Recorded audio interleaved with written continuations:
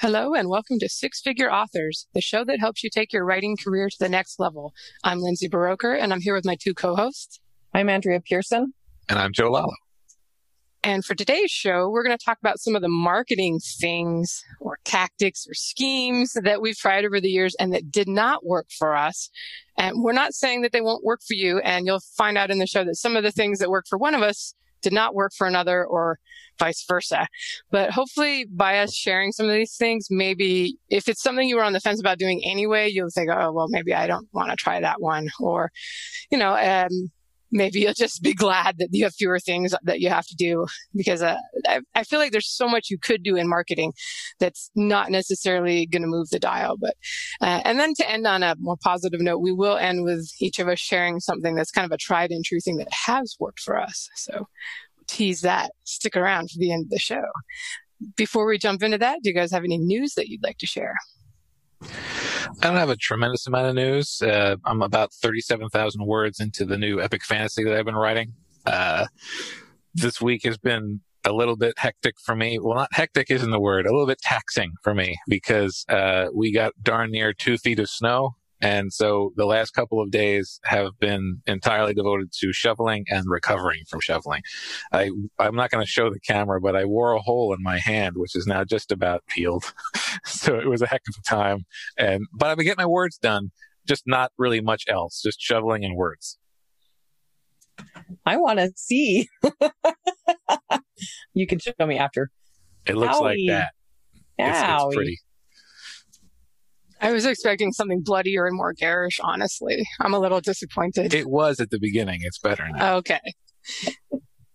That's awesome. I would love to see that snow too. It's been actually pretty mild here, so I've been able to get outside a lot. The kids and I have been walking about 4 miles a day, and it's been fun. Okay, so I've written a book and a half in the last 5 weeks for a new series. A new series I'm steering. It's nice to have the writing bug. It's been really, really fun. I've been getting a ton of writing done.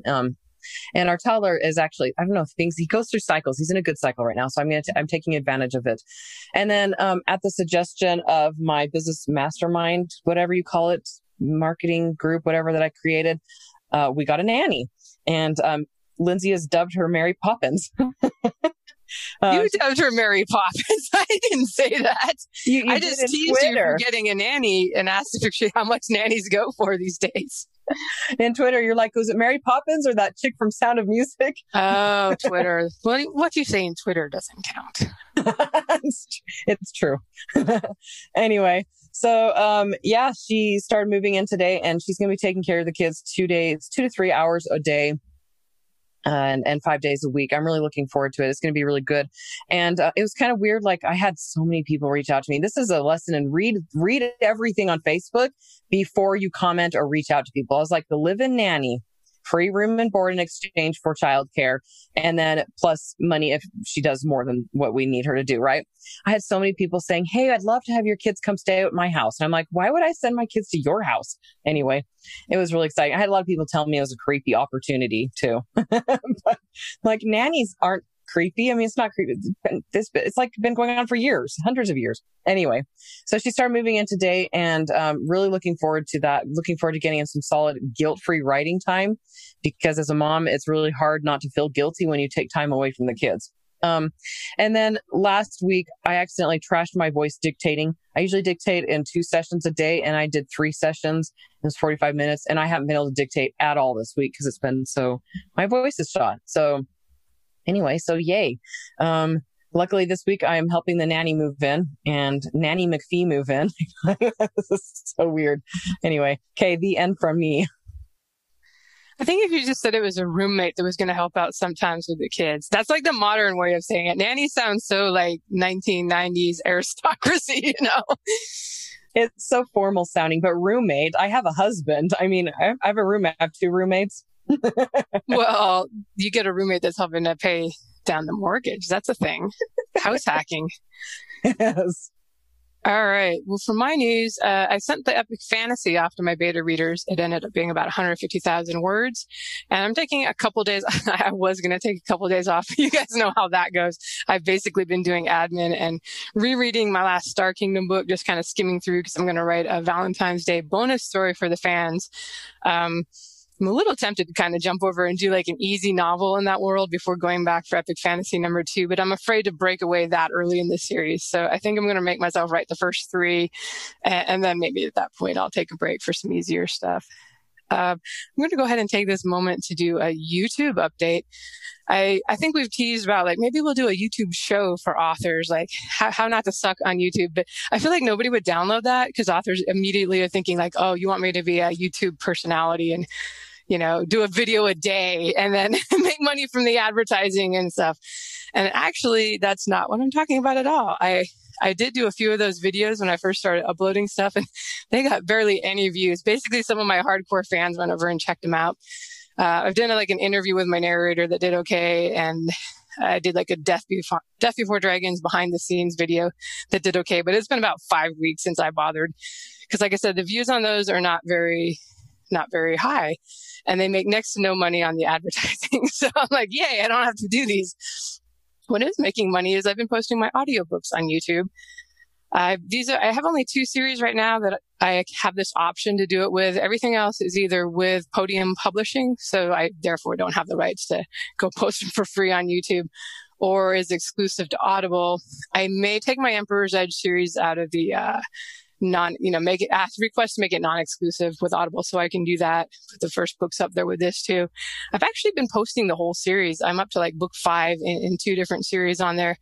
I was originally going to just put up the book 1 in each and see if it drove sales to the store. But then people were like, I was getting so many nice comments from people from like Iran and places where they're not going to go to Audible and drop $20 US for a book. Plus I got to the point after about a month where I had 1,000 subscribers and the number of watch hours that are required, I think 4,000, 40,000, something like that, in order to apply for the advertising. So I started at that point putting ads. I didn't want to go very aggressive on it, which is funny because YouTube wants you to. They're like, let's recommend every 3 minutes for the first hour of your audiobook. Put an app, you can choose like skippable ad or non-skippable. I've just done skippable. My point in doing this is really more to sell audiobooks to get people to check out my work on the other platforms. And I thought, if I make a couple hundred a month or something, that'd be great. I didn't know what to expect because I really had no idea how many people would actually listen to a 10-hour audiobook on YouTube. But as it turns out, people are using this the same way they use Spotify or some other platform. I've got yesterday I had a great comment from a FedEx driver who's being entertained while listening to my Death Before Dragons series. I've had a bunch of truck drivers, a bunch of people from all over the world. It's sort of like if you're wide anyway with your audiobooks, I'm kind of like, yeah, maybe put up book 1. Don't necessarily put up your whole series. This is a bit of an experiment for me now, but I did end up making about $1,200 in January. That's the first full month I had ads. And it's not going to be that high going forward because I'm getting to the end of these series. So it'll be a while. I've been putting up 1 each weekend for like 8, 9, 10 weeks, whatever's coming up. So I've been putting new stuff on, but I have been pleased at the amount of organic discovery that's been coming from YouTube. There are a lot of YouTube audiobooks on there already, but they are mostly pirated copies. So it's very easy right now. I'm sure this will change because I'm talking about this on a podcast. Very easy to rank for fantasy audiobook, I found, by just putting fantasy audiobook in the title along with my thing, because the pirate people don't really they're doing like their best not to be found because YouTube's actually pretty good about copyright. You have to file it, but then they'll take it down within about a day. That is a downside because I've been doing pretty well on YouTube. I'm getting pirated more now. People are like, oh, that person is showing up. So we'll put the rest of their audiobooks up here. So I have had to file more of those. But in addition to the ad revenue, I had an increase in sales in December at ACX and an even bigger increase in January. Not huge amounts, but like a couple hundred sales more in December than usual, and then a couple hundred more than that in January. Given that I did not put any new books out in those time, any new audiobooks, I'm definitely chalking that up to the YouTube experiment. Because I have had people in the comments say, hey, thanks, this is great. I enjoyed it through book 3, and then I had to buy the rest. So I do think the best thing, unless you find that you can qualify for the ad program if you get enough subscribers. And if you find that you're making money on that, put up all you want. Why not? It's like another subscription service, right? It's Spotify. It's YouTube. People are either paying by watching the ads or they're paying by being a YouTube premium subscriber. I get a little more from ad revenue than I do from YouTube premium, but it shows you the split. Like 700 was from ads, like 500 was my split from the premium subscribers. So it's basically another subscription service, or I should say it's the first audiobook subscription service aside from Audible Plus. And like I said, you don't have to be exclusive anywhere. So I don't know. I think that's all I needed to say on that. Andrea, did you have a question? Yeah. Are you uploading the whole entire book, or are you doing it in sections when you do it? I'm doing the whole entire book, which is great on rural satellite internet. It's as amazing as you think it would be. I had to take all my, your laptop turns off the screen after a while. So I had to play with the screensavers so that I could have it stay on long enough to upload overnight. But the reason is that is what I've seen on there. That's what other audiobooks are. That's what, if you think about it, a trucker does not want to sit there and go dink from video to video, chapter 1, chapter 2, chapter 3. And also, I forgot what I was going to say. That's kind of what's being done. I see authors that have put up a chapter as a teaser, and it has next to no views. People don't want that. They want the whole book or nothing. So if you are going to do it, just put the whole book up there. I don't necessarily do it if it's your only book, but if it's same as we've been doing for 10 years with free books, right? Free ebooks, make the first one free and then they'll buy the rest. Because I have absolutely seen that case that people I had a spike in book 4 when I only had 3 books up. I could see in the ACX statistics that, for some reason, book 4 has more sales, right? Than the previous 3 in the series because they got those ones for free.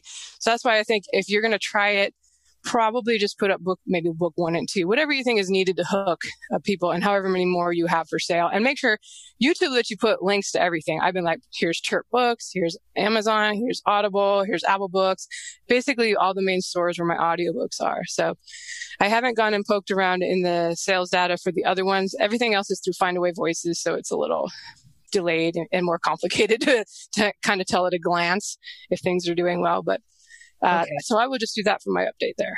Another question. Okay. Okay. So do you just have it all in one file? And then what image do you use? I mean, what do people actually look at while they're listening?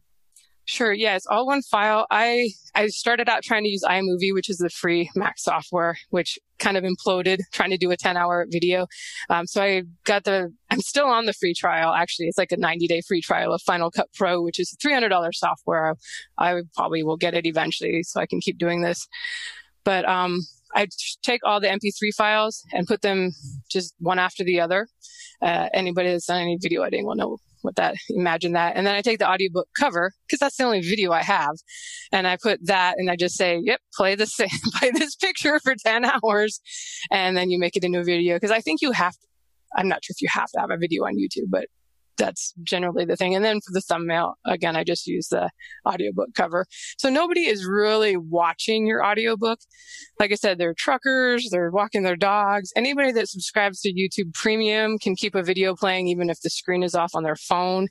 And I would say the analytics on YouTube are pretty amazing compared to anybody else out there. It's just I didn't mention that as far as where fantasy audiobook and keyword searches is part of the traffic. A lot of the traffic is also coming from the end screen of other audiobooks that are on YouTube. So I've been getting them from mystery books. And, I think that right now there's not enough content up on YouTube, audiobook content, for them to be really wise about the genres. So I've randomly got people from John Grisham. They finished that book, got mine recommended and listened.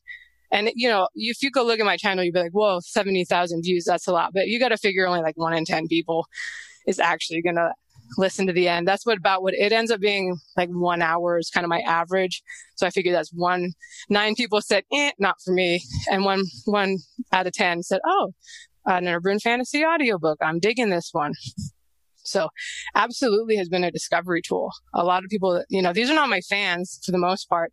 They're people that are like, oh, hey, I'd never heard of you, but this series is pretty cool. So I've been excited about it. I've been hey, $1,200 extra for just ad revenue on audiobooks that I already own and produced. it's very, like I said, it takes about 10 minutes to put the file together. The main thing is uploading it. And if you're on cable, it's obviously not going to take you 8 hours probably to upload the files. All right. Do you have any other questions or thoughts or anything, or should we jump into our topic? Head shakes are happening. All right. Look at you guys. Made me go first.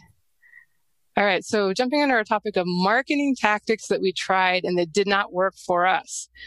All right. The first thing I'm going first here. So I'm going to say, and listen to the end, I'm going to say content marketing for fiction authors in the sense that most people mean when they talk about it, as in, oh, you should write nonfiction things. You should start a blog or YouTube channel or podcast. And if your cozy mysteries take place in Seattle, you should write about Seattle and all the quirky things there, because that will lead people to want to buy your cozy mystery series that takes place in Seattle.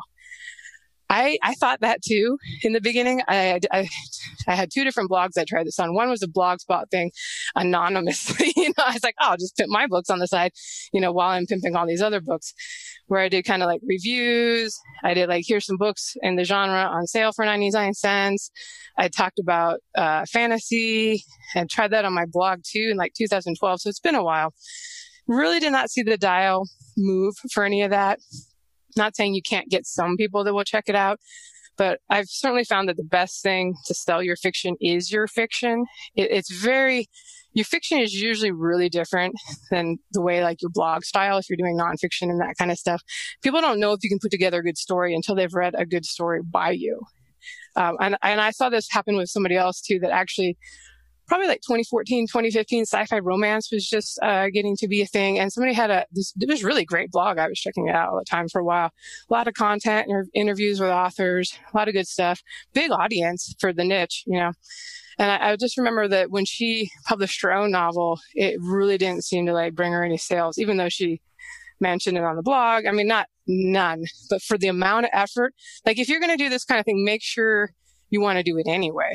Like, it's kind of like if you start a YouTube channel for writers, those folks, they're making money from the ads and they're making money from, I don't know, they might have courses and stuff, but realize only a small percentage of those people are actually really interested in the genre you write and go there. But that was a bit of a tangent. But I have not seen that the nonfiction content marketing works to sell fiction. Absolutely works to sell your nonfiction.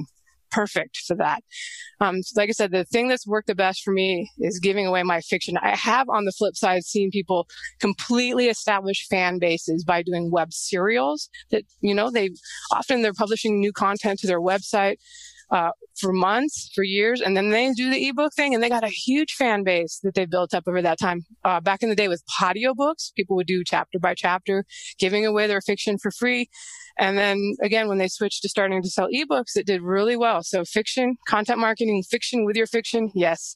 But I have not had the experience of it, nonfiction stuff, helping to sell fiction.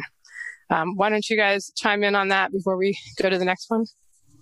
I've never tried the content marketing in that way personally, but I have observed that when you get really good at doing something, people expect that from you. So if you actually get it seems to me that if you actually got particularly effective at doing the nonfiction related to what you're talking about stuff, mostly people would be coming to you for more of that nonfiction stuff. And certainly the number is not 0 of people who would go over and check out your books. But yeah, generally speaking, it feels like you want to show people that you're good at the thing that you're trying to show them you're good at, and not the peripheral stuff. Yeah, exactly. My newsletter was pretty much, this content marketing basically. Like, I had people who stayed on my newsletter list because they loved my emails, not because they liked my books. And so it was interesting to me. And I didn't make a whole ton of money off of my books in the last year from my newsletter, because my readers were like devouring my newsletter, but not reading my books as much. And so, and that's pretty much the only experience I have with content marketing. And I didn't realize that was content marketing until like recently, when I was like, oh, you love my newsletters. That's why you stick around. Okay. This doesn't work out so much for me. All right. So I'll take the next one. for a while, you'll notice this with basically everything, but there tends to be fads where suddenly everyone is offering a new service that you didn't realize you needed. And fully produced book trailers. There was definitely a window of time where there was an explosion of companies that would do book trailers for you. And at that time, I was making a fair amount of money, and I was interested in trying new things. Not necessarily because I thought they'd work like gangbusters, but that's just another thing to have in my quiver just in case I need it. So I got a nice, fully produced trailer, and the trailer was good, but the impact was minimal. Like, they did a fantastic job. They provided me exactly what they said they would. The price was actually pretty reasonable considering what they did. But, I talk a lot about how when you do a social media post, particularly on Facebook, if you put a video or an image on there, it tends to do better than if it's just text. Well, that varies, but particularly images. But for a long time, you remember Facebook was pushing video around the same time the book trailers were getting big. I wonder why book trailers were getting big at that time. So yeah, it did do better than, like, when I announced it via the book trailer, it did do better than most of my Facebook posts, but it only did as well as my Facebook posts that had video on them. And some of those videos were just, some sound with a picture sliding by that I had made in 5 minutes. And some of them were just me talking to the camera for 15 seconds, which I made in 15 seconds. And they did as well as the book trailer that cost me, more than a book cover to make.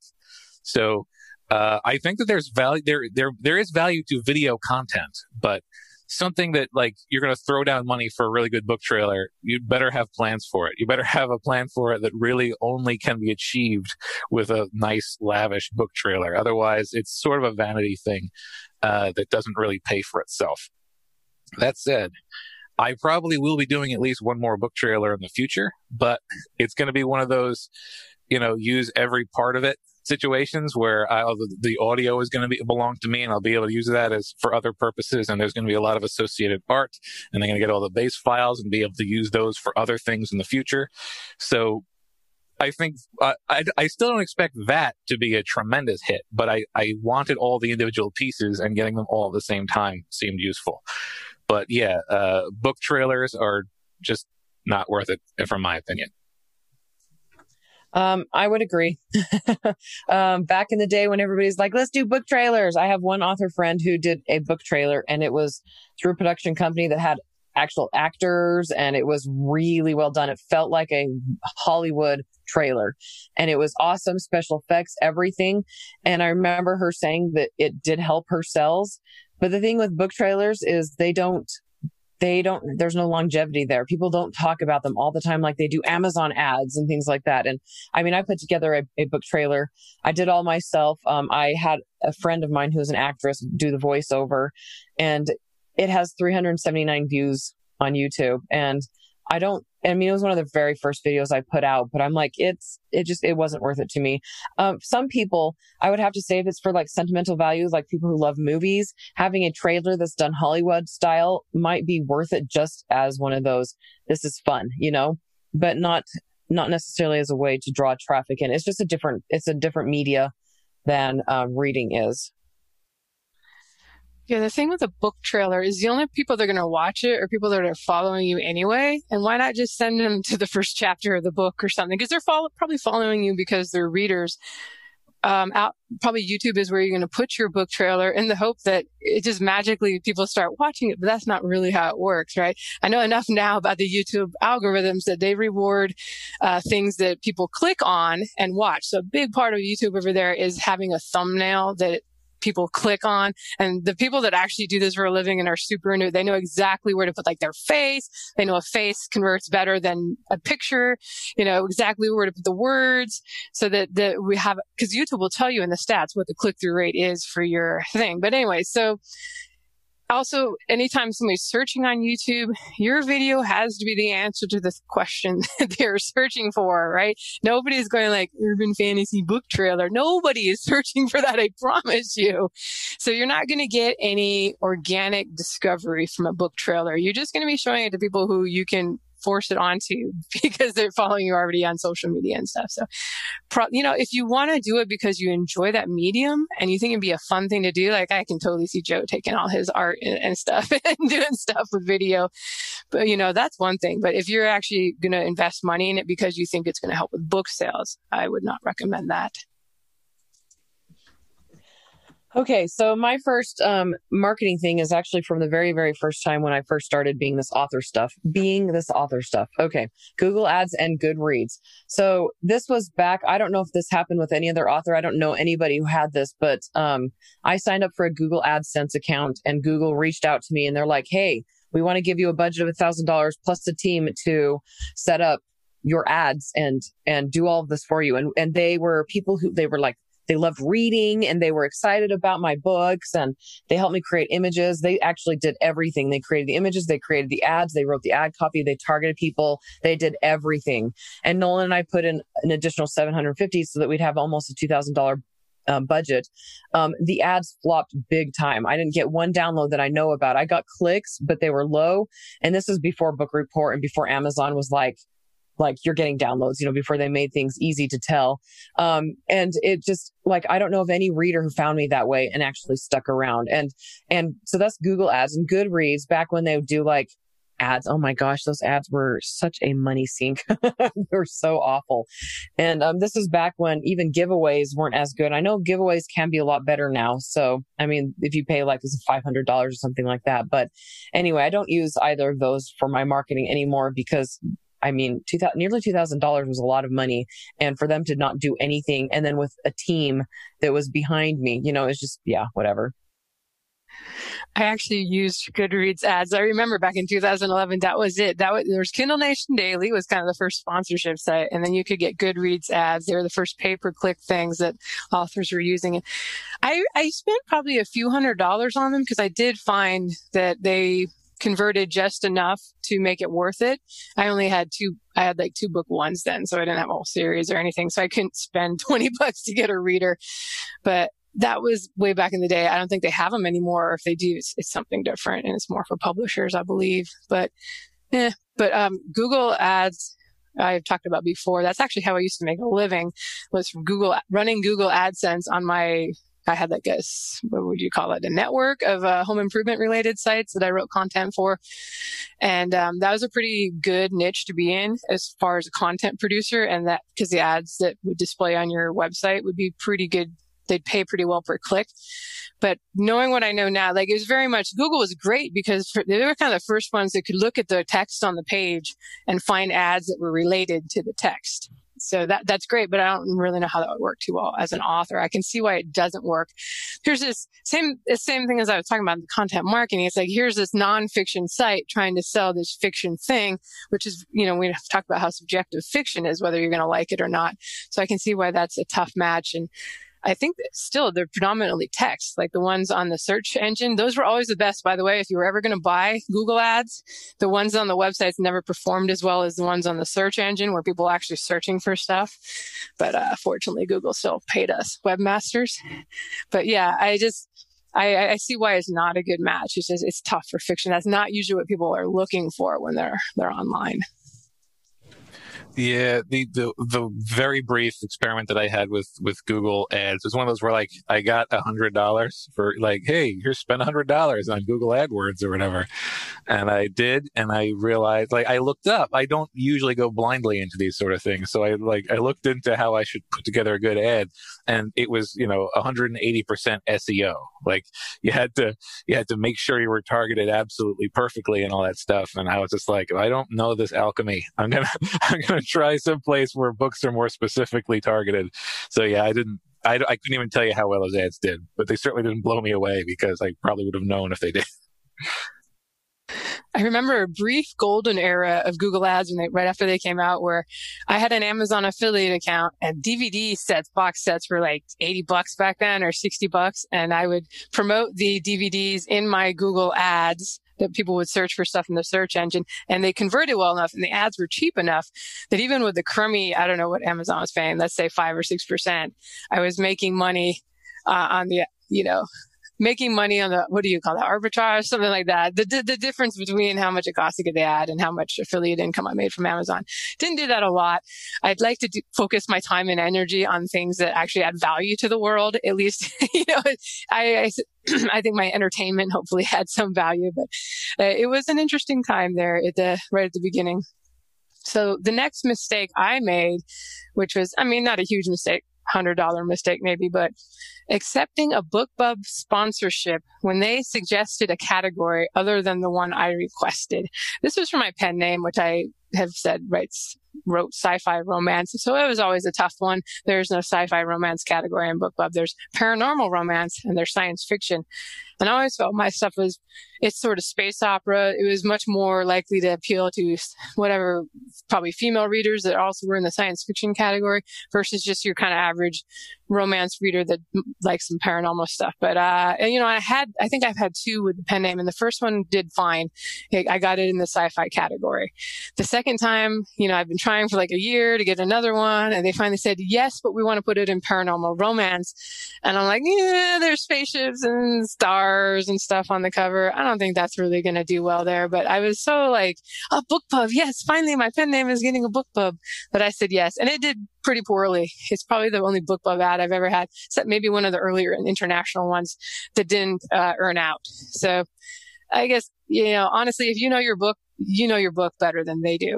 I would say, especially if you're a more experienced author and it's not your first rodeo, I know it's tempting, but you might want to say no if they give you something and you just think, it's not like there aren't, for some books there are going to be multiple categories that work, so maybe it's fine. But if you know in your gut, you're like, oh, I don't think those are my readers, just pass on it. It's okay. I've passed on them before. They don't care. They just go on to the next person that, is waiting for a slot. Yeah, I can certainly vouch for there are certain genres that work well in two different slots. And an example would be steampunk. Like steampunk is infrequently given its own section, but it usually shows up in sci-fi. And I think it's fair to say that like sci-fi readers probably aren't looking for steampunk when they said I read sci-fi. But my steampunk BookBubs have still done pretty well because there still tends to be an overlap. And I think that it also ended up in fantasy once and did about as well. So there are certainly things that are close enough to the edge of two popular genres that it can do well in either one. But I also agree that if you're being delivered to readers that aren't really going to enjoy your stuff, then there's no way it's going to do well. And I can also agree to international. I was amazed that BookBub seems to be tremendously good at figuring out how much you're going to make off of your ad, because every time I've been accepted just internationally for something, I made almost to the dollar the amount that I spent on the ad.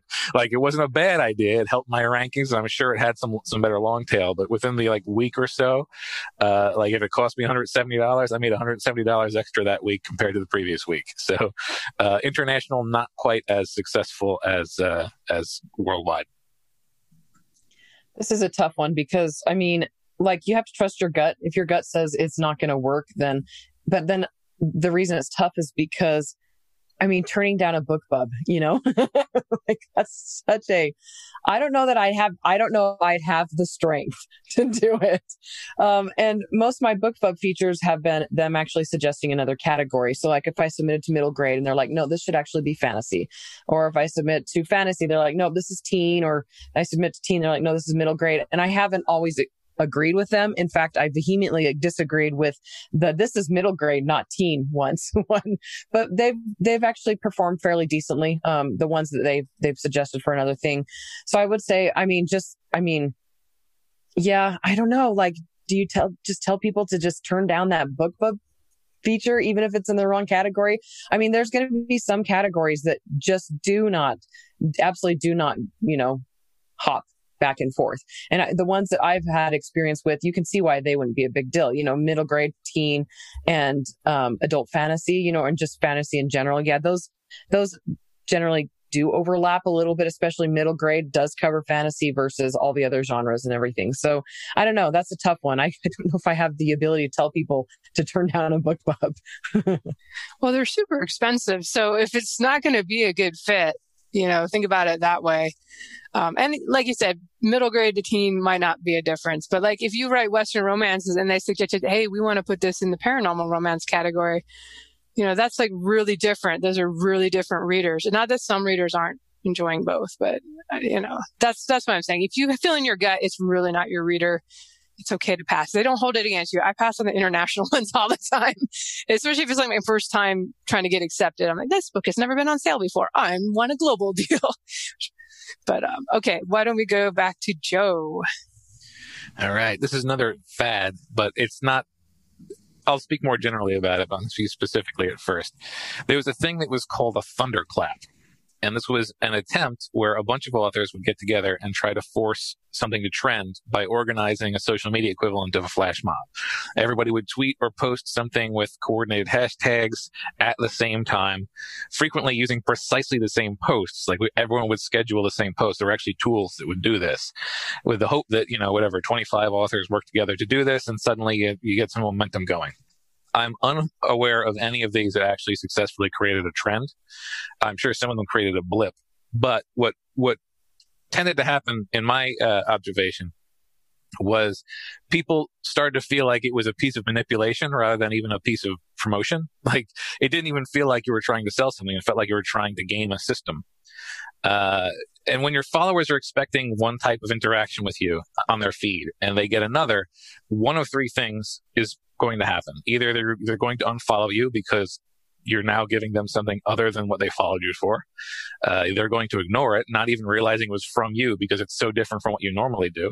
Or you'll get messages from people asking if you got hacked. And I had instances of all three of those happen when I tried doing one of these thunderclap things. I felt like it was a bad idea from the start, which is why I didn't do it on my main, like Twitter is where I do most of my just social media stuff. I didn't do it on Facebook either. I only did it on Tumblr, which I had a presence on at the time.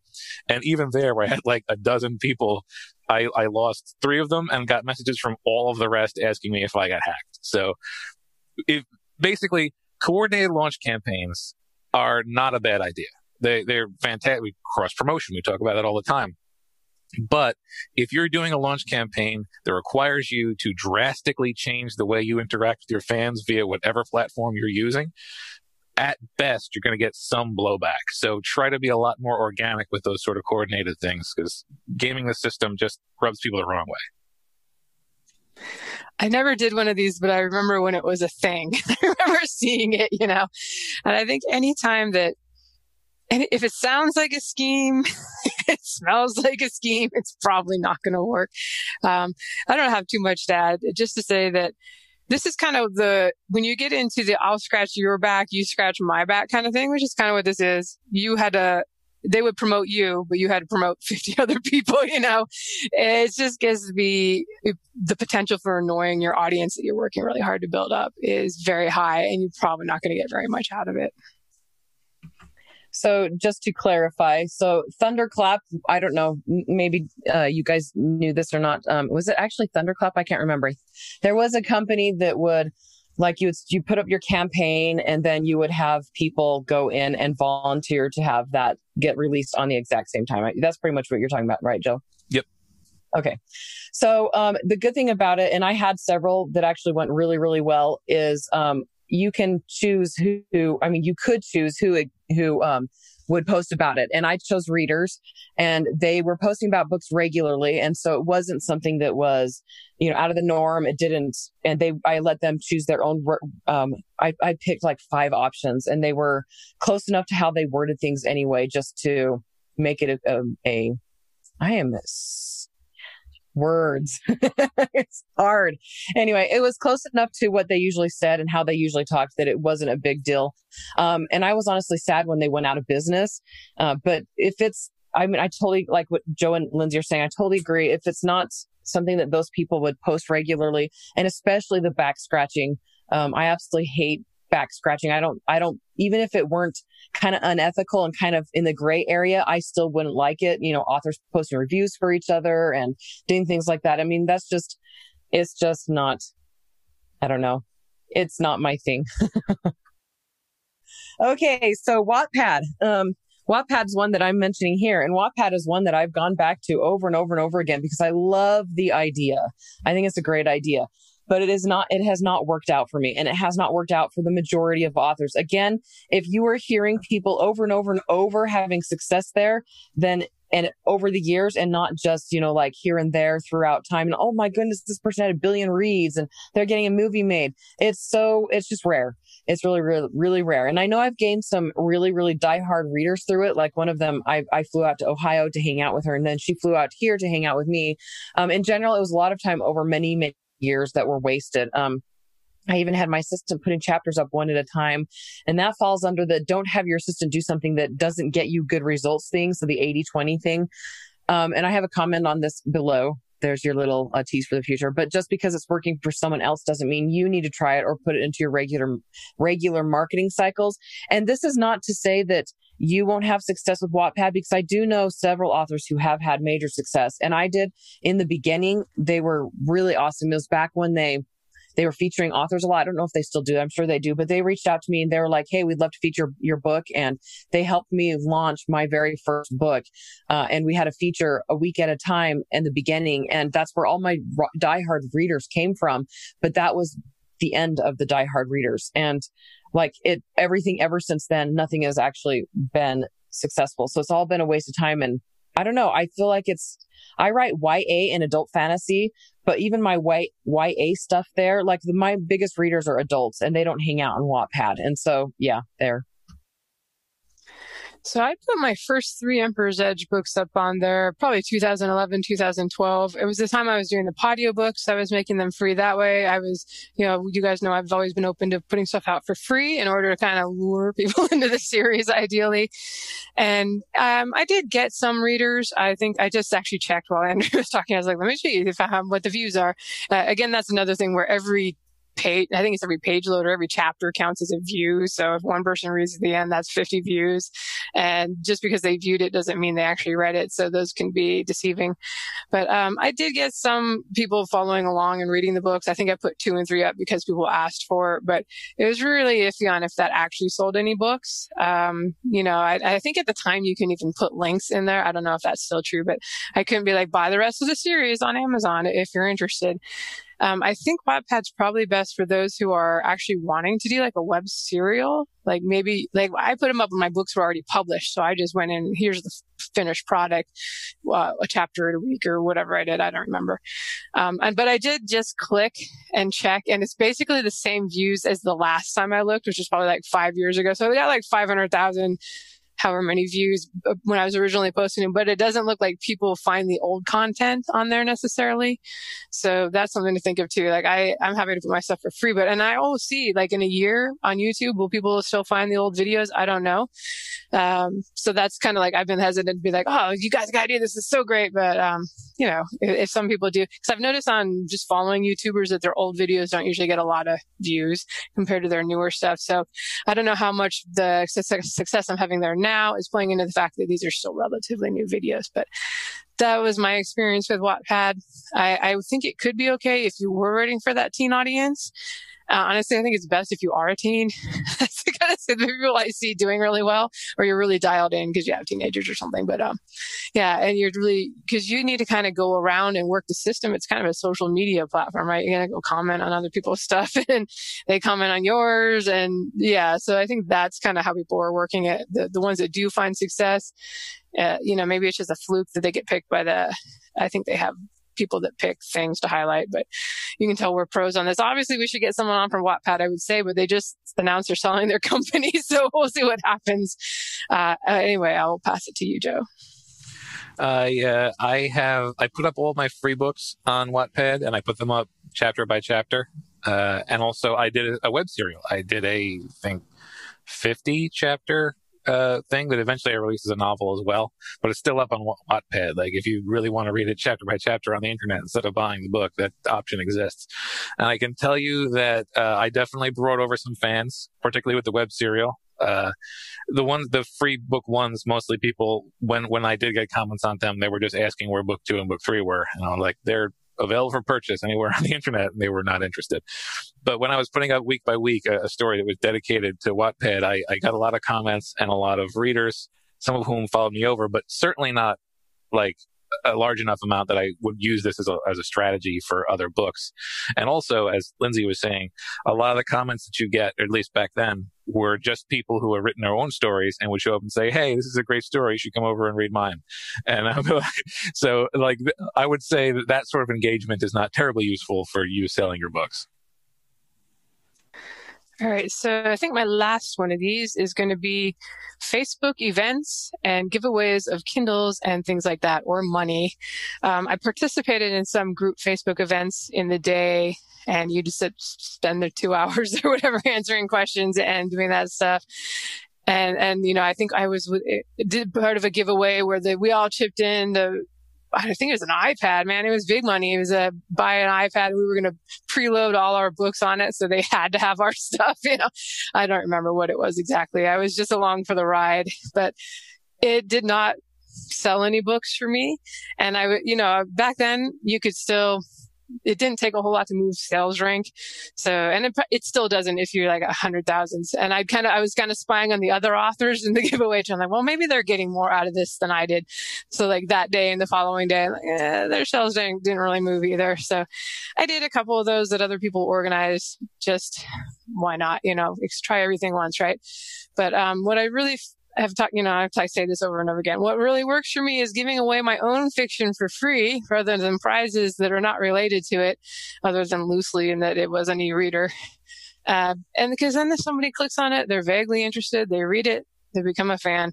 I think you're really, it's not that you can't do giveaways and things like that, or it's a horrible idea, but it just seemed like I didn't really see getting anything out of it versus me spending that $50 for a free Booksy, or I don't know, we had free Booksy then. This was probably like 2015. $50 on a promo of my free book on Amazon. That gets me like a lot more.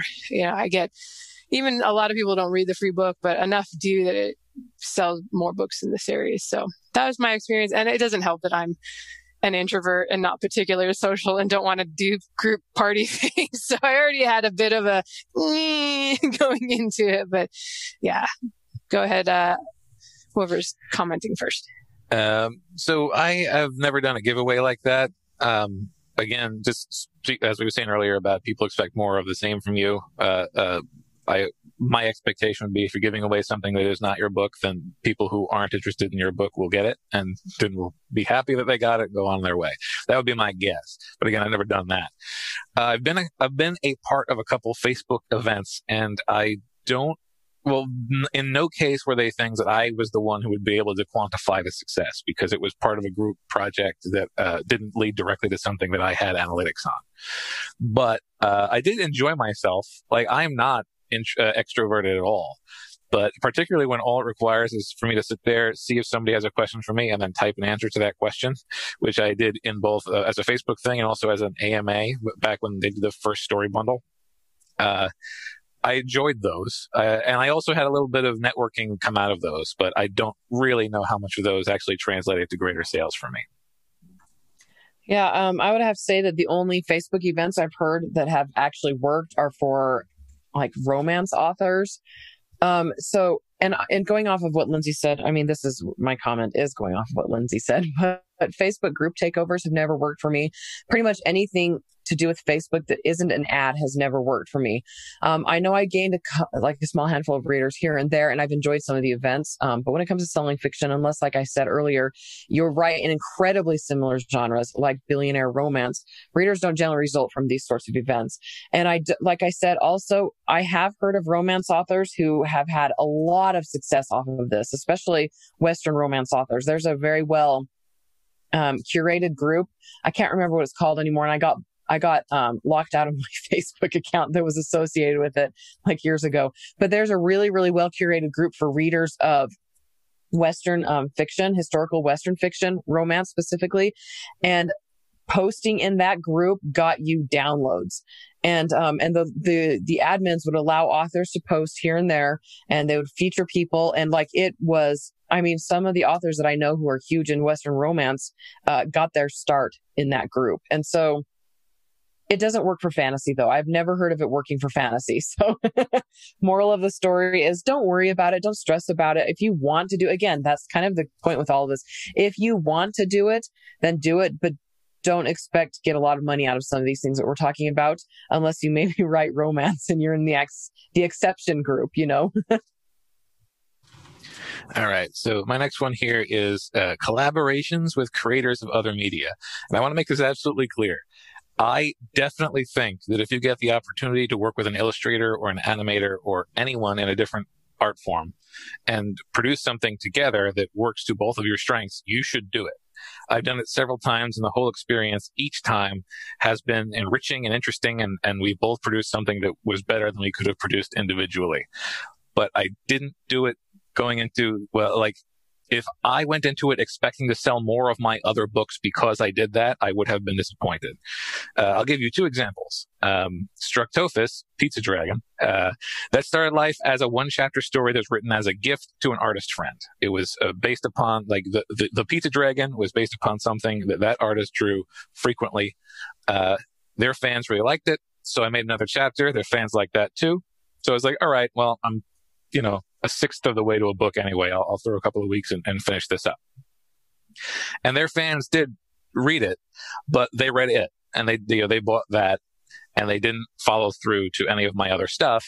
And again, I didn't do it for that reason, but if I had thought, oh, this is a popular artist who will follow, all of their fans will come over and love my other books, it wouldn't have worked out that way. There's another artist I had worked with who wanted to do a webcomic. And they had done work for me in the past, and they had done fan art for me in the past, and they wondered if I would write a script for a webcomic.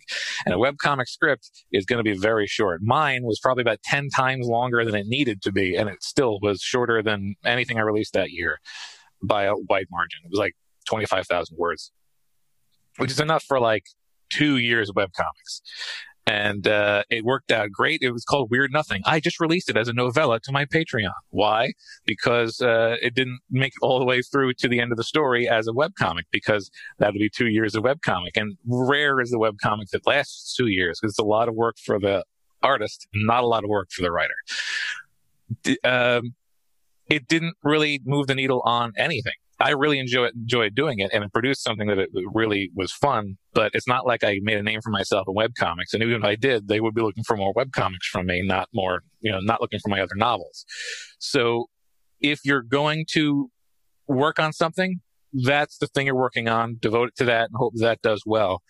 Don't expect to get audience from another art form if you do collaboration. It's not a promotional tool. It's just a fun artistic thing.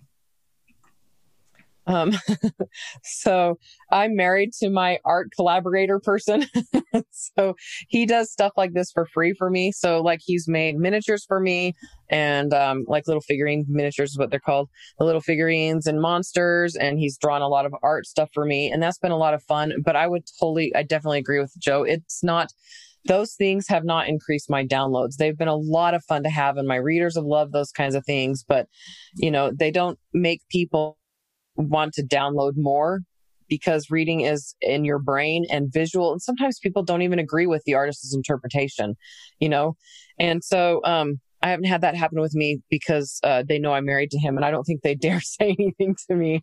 But I've seen this happen before, where they're like, that's not how I pictured the character, or that's not how I picture those monsters or whatever. So, I mean, I don't know. I think it's fun. Like Joe said, if you want to do it, then do it, but don't expect it to actually make a whole ton of money. I don't have any experience with this. You guys know how I feel about collaboration. The one time I did is because I got a train ride out of it and a trip to New Orleans. I mean, I had to pay for it, but it was like an adventure. I got to do it. But yeah, I think this is true too with novels. Like I see a lot of times it's kind of like the James Patterson model, right? The lesser known author writes for the big name that people are buying, and they think, well, this will be the start of my career. And I'm not saying that you're not going to get any people checking you out if you collaborate with a bigger name author, but make sure your butt's getting paid for that. Don't do it just because you think it's going to drive people to your other works, because it probably will be pretty minimal, the crossover on that. So yeah, make sure you're getting paid for that kind of thing. And Andrea, it looks like we have one more of these before we tell you guys what we teased at the beginning, something we like that does work. Yeah, BookBub ads. We've actually put a lot of money into BookBub ads. I put a lot of money, like probably almost $1,000 when they first came out, and then Nolan did it again about $500 a little bit after. Like a couple of years ago, maybe a year and a half ago. And they never worked. We never got them working. And so the problem with Facebook and BookBub and Amazon ads is this: everyone talks about how much money you can make doing them. So authors feel pressure to try them out, to master them, etc. Because if they don't, they're leaving all this money on the table and their whole business is going to explode and all these other authors are getting all the money and you're being left out. But that's just not true. That's not the way it is. And just because someone is successful or something is successful for someone else, it doesn't mean it'll actually be good for you, especially if you don't have time to learn them fully, which leads to you learning if they'll actually work for you or not. So what I mean by that is if you don't have time to put the time into it, to devote to it, to learn it, then you won't know if they're going to work for you or not. And you guys, you're going to have fun commenting on this because I actually have 3 points here because I didn't want to. Okay, my next point is any marketing that isn't you in your voice where applicable, and actually Joe talked about this earlier, it's going to do poorly. Readers can tell when your heart isn't into something. So if you're pushing a promotion because you feel like you should, it's going to end up being a waste of time. And then my last point, any marketing tactic where you don't measure results is potentially wasting your time and money, because we're humans, we forget stuff, right? So if you don't watch and record what happens when you try something, you'll never learn what works. And then, like I said, if you'll forget something and you'll be like, hey, oh yeah, that one website, I'm not going to actually mention it because it worked for everybody else, but every single time I've tried it, it's not worked. And so I'm like, I need to stop trying it. But make sure you're recording what you're doing. Keep track of where you're promoting.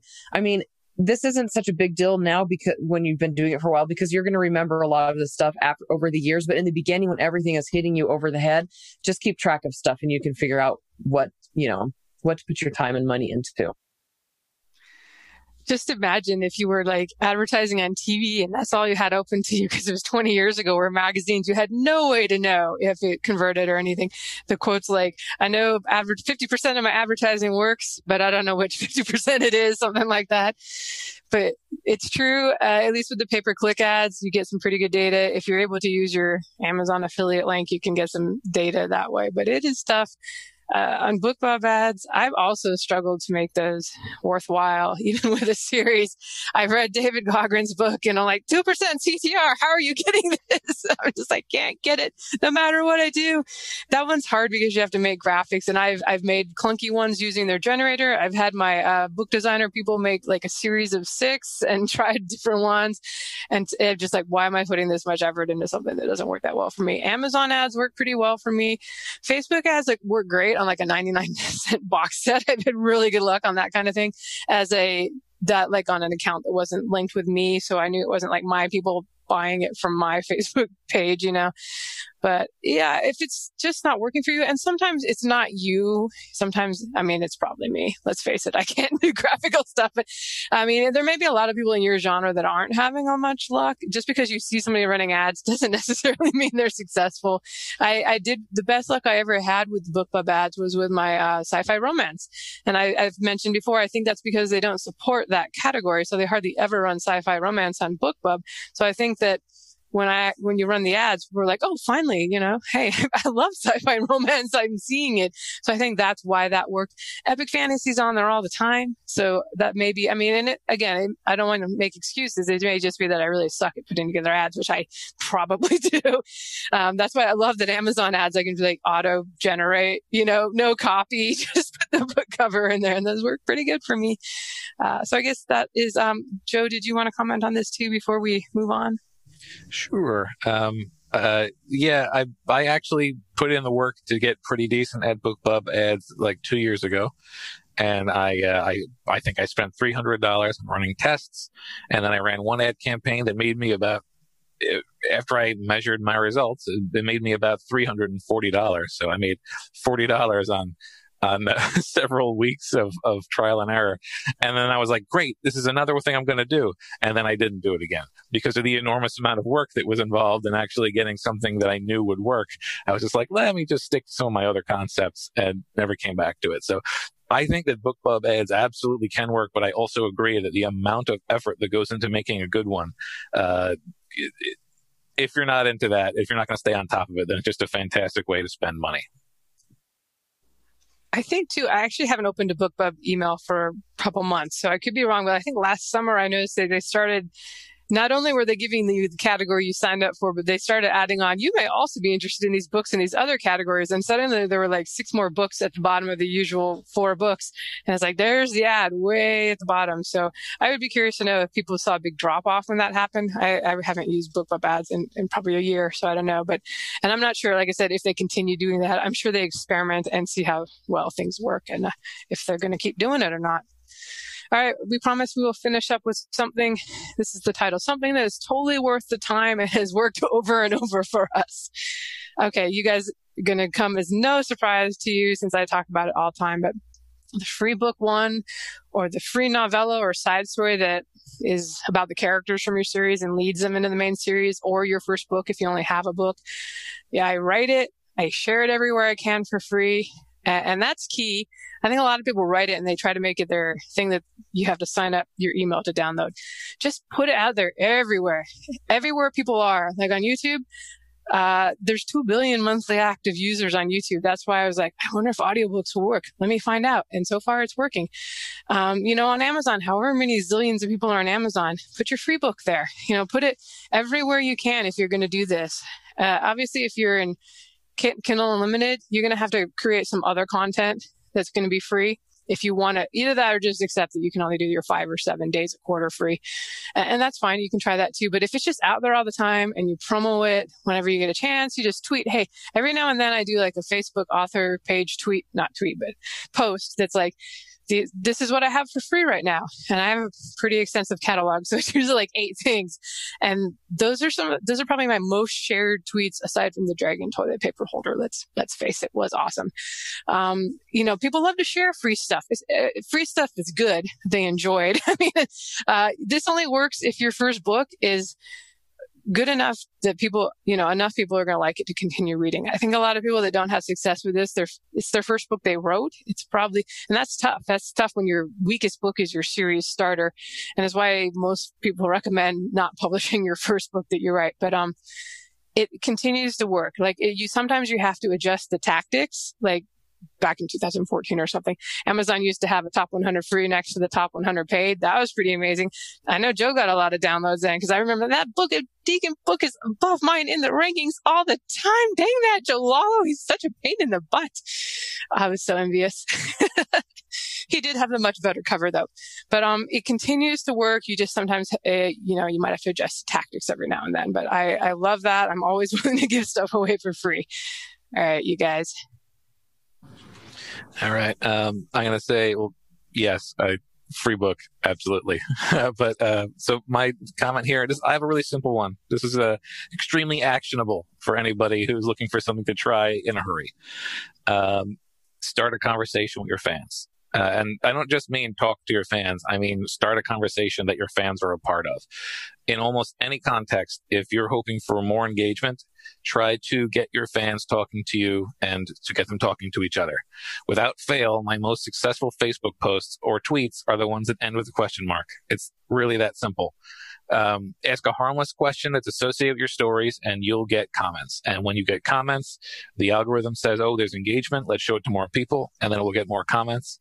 And it's just a really simple, easy way to get you more eyeballs on your post.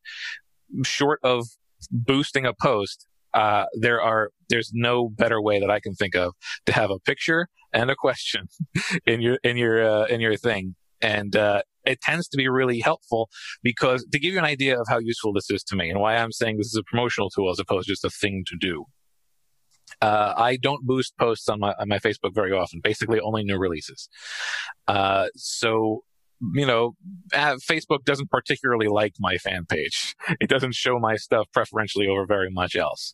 So when I have a thing that starts a good conversation, and it starts getting more engagement, gets shown to more people, very frequently I'll get someone, and I mean, when I say very frequent, I mean almost every time that it gets a really good amount of engagement, someone will show up in the comments and be like, oh, wow, I didn't know there was a sequel to this book. And I'll be like, as a matter of fact, I reply like, yeah, there's actually 2 sequels to this book that came out since you read that one.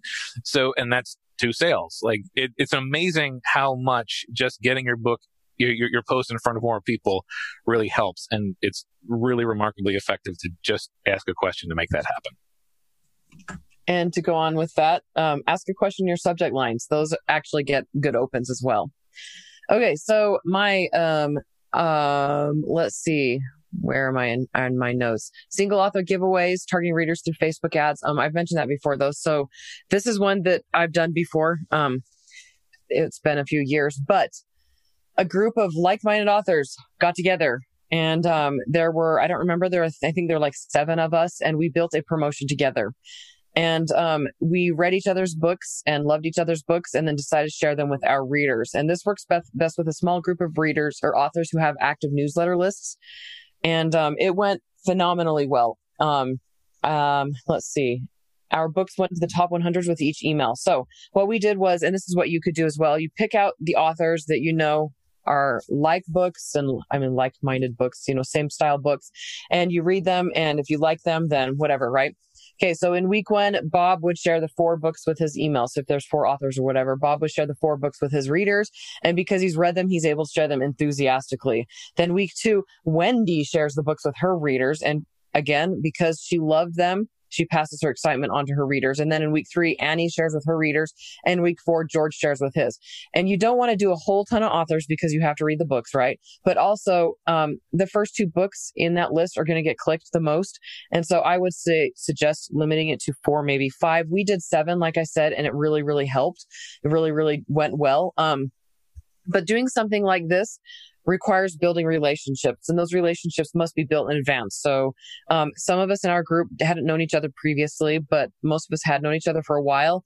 And if you do this, you want to make sure that you're building that relationship with somebody for 6 years, 6 months to a year in advance, especially if the authors are going to be reading each other's books. A week of back and forth emails does not make a relationship. And a lot of promotional things you're going to do with other authors, anytime you ask another author to help you out in any way, it needs to be a relationship you have with them that, where you've been communicating for a while. They might recognize you in a crowd, but you don't want it to be like where they just recognize you in a crowd, but they don't remember your name unless you remind them. So, anyway, so as I mentioned, doing the above worked out really, really well for us. 2 of the authors in that group, and I'm not going to say names just because nobody says names, right? We just don't say names. It's they like had Fight Club. Fight Club. Yes. Fight Club. We don't talk about Fight Club, right? Anyway, so they had one of them in particular. She had one series, and it was a really good series. It had not been discovered yet.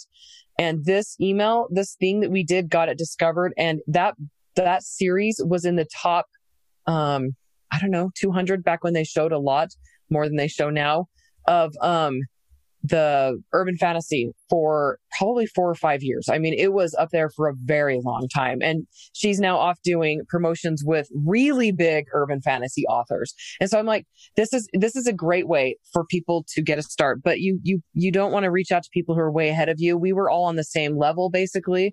And, anyway, so it worked out really well. It worked out really well for me, but it didn't do that much to me just because her books are more on market and they're more what readers were wanting, and my books aren't. And so I've always had to do push the boulder uphill with my marketing. And so I'm learning. I've been doing this for almost 12 years since, and whatever, the end. Now, I feel you there, because that's why I'm always so willing to give stuff away for free, is because I'm never really to market, to trope, writing anything trendy. Like the people that do that and do it well, they don't have to give away free stuff. They're just writing what people want. People are like, yeah, I'm going to buy that. Heck yeah. Whereas mine, they're like, roboticist in space has seizures. I don't know. This does not sound like Han Solo. So that's why, none of this is for all of you guys. You figure out what works over time. And I think the group thing, and I didn't mean to suggest when I said my Facebook group events were horrible, that like what Andrew was talking about, that sounds great. Because if you actually read the other author and you're a fan of their work, then everything you do is authentic. You can genuinely recommend the book and go back and forth. And with a small group like that sounds perfect. All right, we are well over the hour mark, so we will close it off here. Thank you for listening, everyone, and thank you to Joshua Pearson for producing the show. You can find the show notes or leave a comment at sixfigureauthors.com with the number 6, or Six Figure Authors That's the name of our Facebook group, I think. Not with the number 6. Six-Figure Authors. Type it into Facebook. You'll find us, or come to the site. We've got the link in the notes. All right. Have a great week, everyone. Enjoy your nanny. Thank you. Bye, everyone. Wait, enjoy your nanny. So I'm sure you will.